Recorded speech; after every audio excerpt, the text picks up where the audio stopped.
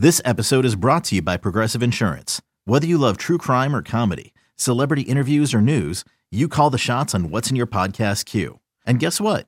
Now you can call them on your auto insurance too with the Name Your Price tool from Progressive. It works just the way it sounds. You tell Progressive how much you want to pay for car insurance, and they'll show you coverage options that fit your budget. Get your quote today at Progressive.com to join the over 28 million drivers who trust Progressive. Progressive Casualty Insurance Company and Affiliates. Price and coverage match limited by state law.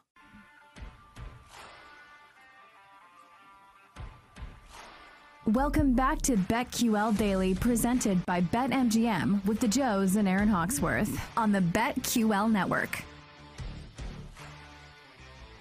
Welcome back to BetQL Daily, presented by BetMGM. Aaron Hawksworth, Joe Ostrowski, Jim Rodriguez with you on this Football Friday. And joining us on the GetMyPhoenix.com guest line is Mark Drumheller, betting analyst for Yahoo Sportsbook, host of BetQL in the Action. The Phoenix is a revolutionary technology helping men all across America get back to their best in the bedroom. Visit GetMyPhoenix.com to learn more. And Mark, this one is interesting. Commanders at the Niners. We know Chase Young is coming back. And I want to be on the Niners here, but I'm a little nervous. Like, does this whole Brock Purdy thing come to an end? Or does he keep it going? What side are you on? Total also 37.5. Commander 7-point dogs. Yeah, I'm on San Francisco here. I think it keeps rolling with Purdy. I bet against him against Seattle. I thought that was going to be a tough spot for them going on the road. He passed that test with flying colors. And, the last 3 weeks since he stepped in, they're averaging close to 30 points per game. So I think the offense is going to keep rolling. And I just think, the Commanders still a little overvalued in the market. We looked, they had the back-to-back games against the Giants. They didn't gain any ground there. They didn't cover either of those games. And it was just kind of like how they lost those games, right? Like turnovers, critical mistakes, and then, the coach after the game is talking about putting in Carson Wentz, which is, never a good sign, So, Heineke not really getting a vote of confidence. They're looking for answers there. And I don't think they're going to find them against the best defense in the NFL, right? We know what the Niners do. They get after the quarterback. They shut down the run. So I think that's going to make Washington a little one-dimensional, which isn't really how they want to play, right? They want to get Brian Robinson Jr. going. They want to kind of mix things up so they can take their deep shots with McLaurin and those guys. And I think they're going to struggle here. We saw the pass rush get the Heineke against the Giants. And, offensively in those two games against the Giants, they put up, 12 and 20 points. Giants, not really a great defense.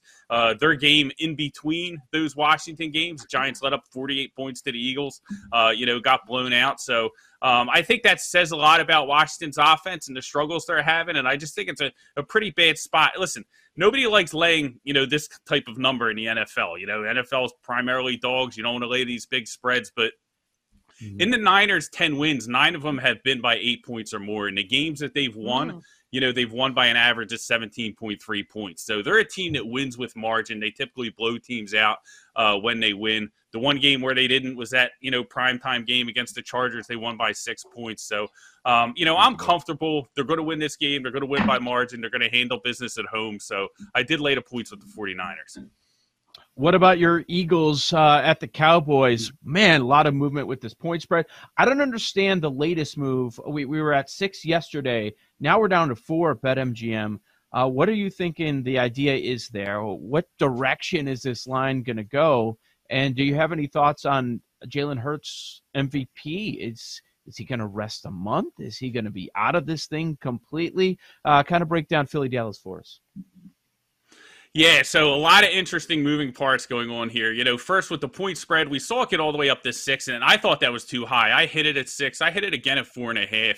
I do think the Eagles are the side here. Anything above a field goal. I think, once we got above a field goal, Philly became the bet, and, 6 I thought was way too much because when you look at the first time that these two teams played, Philly absolutely dominated them. It was they beat them at the line of scrimmage. It did reflect that in the final score because they let Dallas back in the game in the second half, but they went up 20-0 in that game. And then Dallas kind of, made a game of it. Listen, they didn't have Dak Prescott. I get it, but the Eagles were able to dominate them in the trenches. And I think that that's something they'll still be able to do here. They have 9 players on their offensive, defensive line that are going to the Pro Bowl, right? The whole offensive line, 4 players on the defensive line. There's some of them are alternates, but they all got invited. I think that you'll be able to see them kind of still impose their will with Gardner Minshew. I think he's going to take some shots early to try and open things up, for the Eagles offense. And I think he's going to have a lot of success, and when it comes to, Jalen Hurts, it's probably going to hurt his MVP candidacy a little bit, right? If Minshew steps in here, they make a game of this, they keep this game close, within a field goal. It probably doesn't look good, meaning, as far as like the MVP race for him. But I do think that they are going to be, conservative with him and kind of keep him out. Like, I don't think you can risk, putting him in for the playoffs. You got to keep him ready for the playoffs. So putting him in here at the end of the year, especially if it's not really meaningful as far as, if they are able to clinch the bye, do they play him? Maybe they get him in the last week. I'm not real sure, but as far as the MVP race, it definitely hurts them. I think it could be a situation where maybe we go back, we do get a co-MVP. We do get Hurts and Mahomes, and they're the co-guys. We've seen that back in the past with McNair and Manning. If he does stay out the rest of the season because of this injury, maybe he does, get that. From the voters getting the co-MVP piece. I think it's interesting how it's going to play out because Hurts has had a fantastic season, but, Patrick Mahomes as well has just done incredible things in the football field. Mark, staying on the MVP talk, I think the one guy that's making a late charge like a Kentucky Derby thoroughbred is Joe Burrow. I mean, the guy's been out of control lately, throwing up those touchdowns. And for Joe Burrow, I think it may be even more impressive for him to get it because he'd have to beat Buffalo and Baltimore the last 2 games of the season to get it. Where do you see Joe Burrow? Because obviously if Hurts is out and Mahomes, who he's probably the favorite, but he has struggled a little bit, and even Josh Allen hasn't had great of a year. Do you see a path for Joe Burrow in this? An MVP race, I think it's going to be tough for him to make up ground, but I agree. Like, this is the time of year where Joe Burrow gets it done. I think the real value with that team is, taking them to go back to the Super Bowl. Can they repeat, right? The AFC is really tough, but Joe Burrow has Kansas City and Patrick Mahomes' number. They're playing their best football, going into the playoffs. This is where they turned it on last year, and they just proved all the doubters wrong. And I think you're going to see them continue to do that this year. This is one team that, out of all the teams in the NFL, that I would not want to play is Joe Burrow and the Bengals, just because of how well they're playing down the stretch and his ability to get it done last year. When you talk about all the other teams in the AFC, it's, can they beat the Chiefs? Can they match up with the Bills? And with the Bengals, we've seen them do that sort of thing. So, you have a little bit of confidence. So I think it's a pretty far gap for him to kind of close in to get the MVP race. But I would be surprised if they make another deep run in the playoffs. So there might be value in the betting market as far as, Cincinnati to win the AFC and, possibly the Super Bowl. Well, let's stay on that. Bengals at Patriots. Bengals 3-point favorites. They've been really good ATS. They've been a really good second half team. The total 41.5. What do you like in this one? Yeah, I like the Bengals. I mean, it's tough. We're seeing a little bit of movement towards the Patriots, and, I understand there's going to be weather. It seems like a Bill Belichick game, right? We're going to run the ball and be physical and do everything we want to do. But, the Patriots have really underwhelmed when they've played good teams this year. And, when they've played, teams that they're superior than, they've gotten the job done. I think they're 5-1-1 as a favorite, or 5-2-1. But, they're right up there. Very good when they're playing – the lower teams, when they play the tough teams, they just don't have the talent to get it done. And that offense, it's just not in sync, right? Matt Patricia and Mac Jones never seem to be on the same page. And it just seems like screen after screen after screen. You watch that offense, it's just, not really explosive, get vertical down the field. And Cincinnati's going to move the ball on New England. They're going to be able to put up points. So I think it's tough. I mean, I think the line's pretty close. I didn't bet it personally, but if I was going to take a side, I would probably go with Cincinnati. I mean, they've been great against the spread. If they're going to keep paying out, I'm going to keep playing them. With Mark Drumheller, Yahoo Sports, and BetQL's in the action most Saturdays, noon to 4 Eastern. Don't have college hoops this weekend, so the show picks back up on New Year's Eve. All right, Mark, take us anywhere on the board. What is your favorite side or total? Well, let's talk about a total, right? So I like the Giants, Minnesota over I believe it's right around 47, 48 right now. I like it over. When you look at Minnesota, we know it's the defense, right? The defense has been a problem all year. They're last in the NFL in total yards. So I think this total is just a little low, just for the fact that it's a Minnesota game. You'll have 33 points to the Colts in the first half, 36 total. Colts are a team that only broke 20 points 3 times the entire year, right? So like that's the offense that the Colts have, and they were still able to put up 30-something points against Minnesota. So I think the Giants are going to be able to move the ball here. I think both teams, we got an indoor game, we don't have to worry about weather, we don't have to worry about anything like that. And I just think it's a play against both these defenses I think are not very good. So we're getting a total here at 48. I think it makes sense to play this game over. Christmas night, Mark, you've got the Bucks and the Cardinals out in the desert, and this division is a nightmare, okay? It's the first Christmas game ever for Tom Brady, by the way, and if he loses, it's the first time he's ever had a losing record. What do you make of the Bucks? 6-8, still in first place. That division's a mess. Are they making the playoffs?